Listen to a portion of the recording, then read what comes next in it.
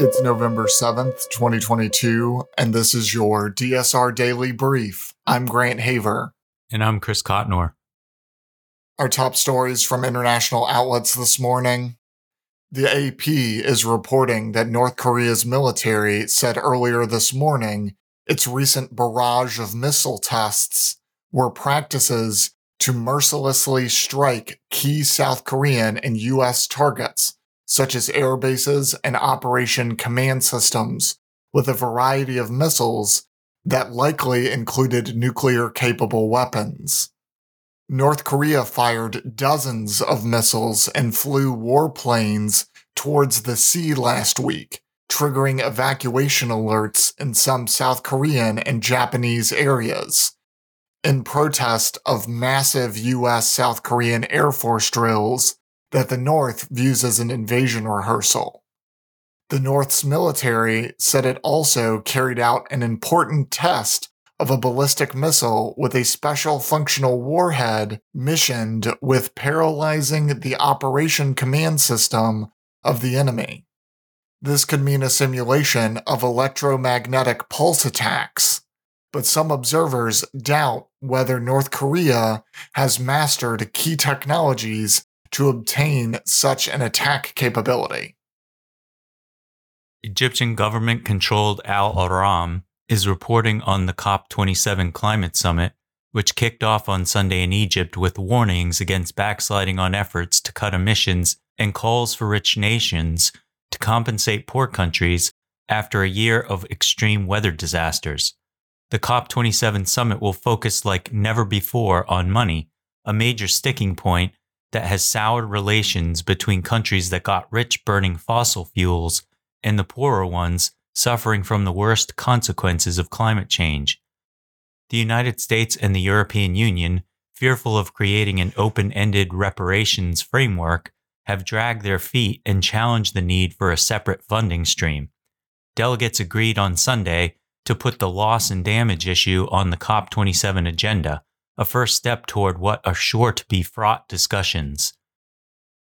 Russia is suffering heavy losses in continuing fierce attacks in Ukraine's eastern Donetsk region and is preparing new assaults on Ukrainian energy infrastructure, Ukrainian President Volodymyr Zelensky said yesterday, according to Reuters. Quote, "Very fierce attacks on Donetsk region are continuing. The enemy is suffering serious losses there," Zelensky said in his nightly video address. Zelensky continued that he believed Russia was, quote, "concentrating forces and means for a possible repetition of massive attacks on our infrastructure, energy in the first instance," end quote. Recent military strikes on Ukrainian critical infrastructure have left tens of thousands of Ukrainians facing food, water, fuel, and electricity shortages.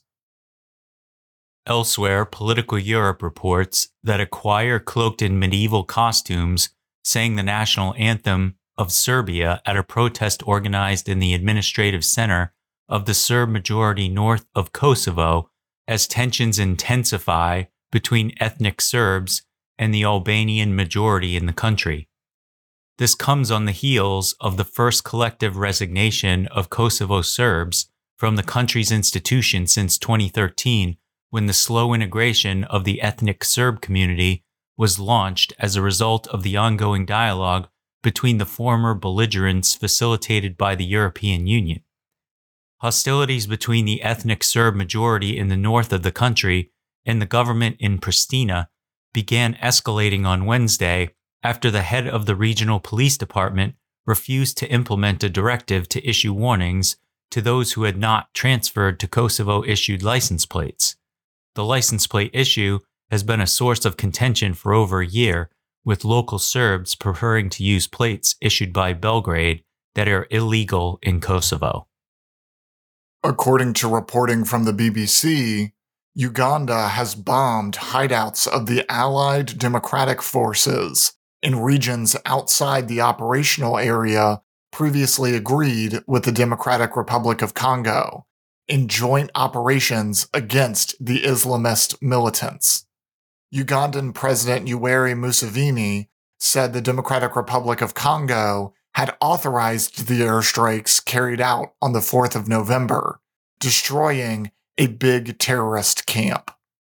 Quote, "The ignorant terrorists do not know that within just minutes, not hours, we can reach with deadly fire many areas far beyond the line of the limit of exploitation," he said.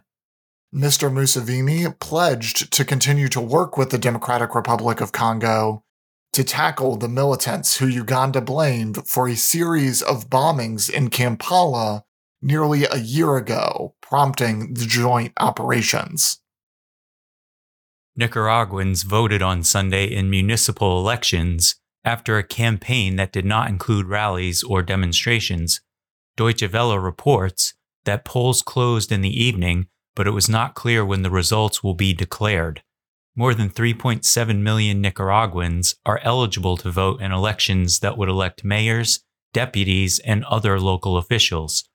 The Supreme Electoral Authority said the vote had passed off quietly. President Daniel Ortega's Sandinista National Liberation Front Party hopes to gain near total control of local government through these elections. It already controls all three branches of the federal government in 141 of Nicaragua's 153 municipalities. The opposition called the local elections a farce and criticized the low turnout. The civic group Urnas Abiertas, or open ballot boxes, said 17 people had been arrested prior to elections or during the vote itself. It said the elections were controlled by Ortega's party and government employees were pressured to vote. The group also said that in 63% of polling places they visited, Sandinista party operators were keeping tabs on who had voted. According to Al Jazeera, primary schools will reopen in the Indian capital this week, and curbs will be lifted on certain construction activities, authorities said, after pollution levels improved to the very poor category from severe. A thick layer of smog envelops New Delhi in winter, as cold, heavy air traps construction dust, vehicle emissions, and smoke from crop stubble burning in neighboring states, causing a surge in respiratory illnesses among its 20 million people.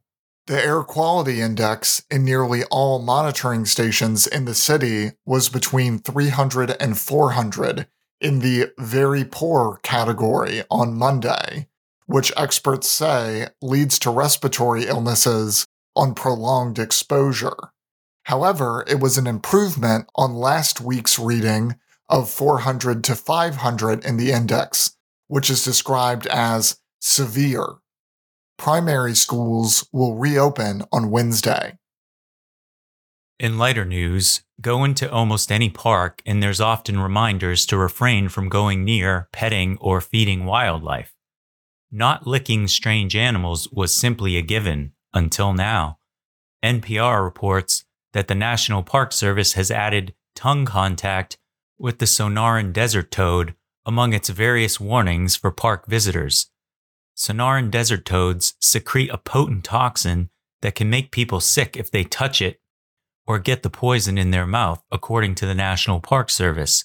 Despite the risks, some people have discovered that the toad's toxic secretions contain a powerful hallucinogenic known as 5-MeO-DMT.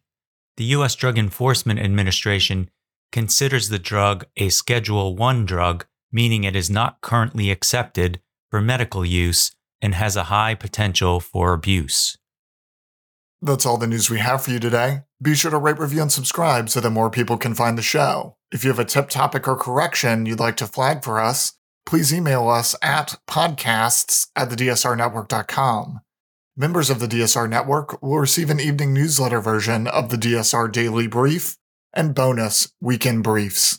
Last weekend, we spoke with Scott Bade, a senior analyst in the geotechnology practice at the Eurasia Group, about Musk's takeover of Twitter.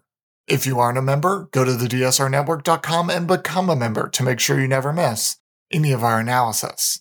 If you want more in-depth discussion of these issues, Be sure to follow the links in the show notes to read our sources and tune into our sister podcasts on the DSR network. Stay safe and stay tuned to the DSR Daily Brief.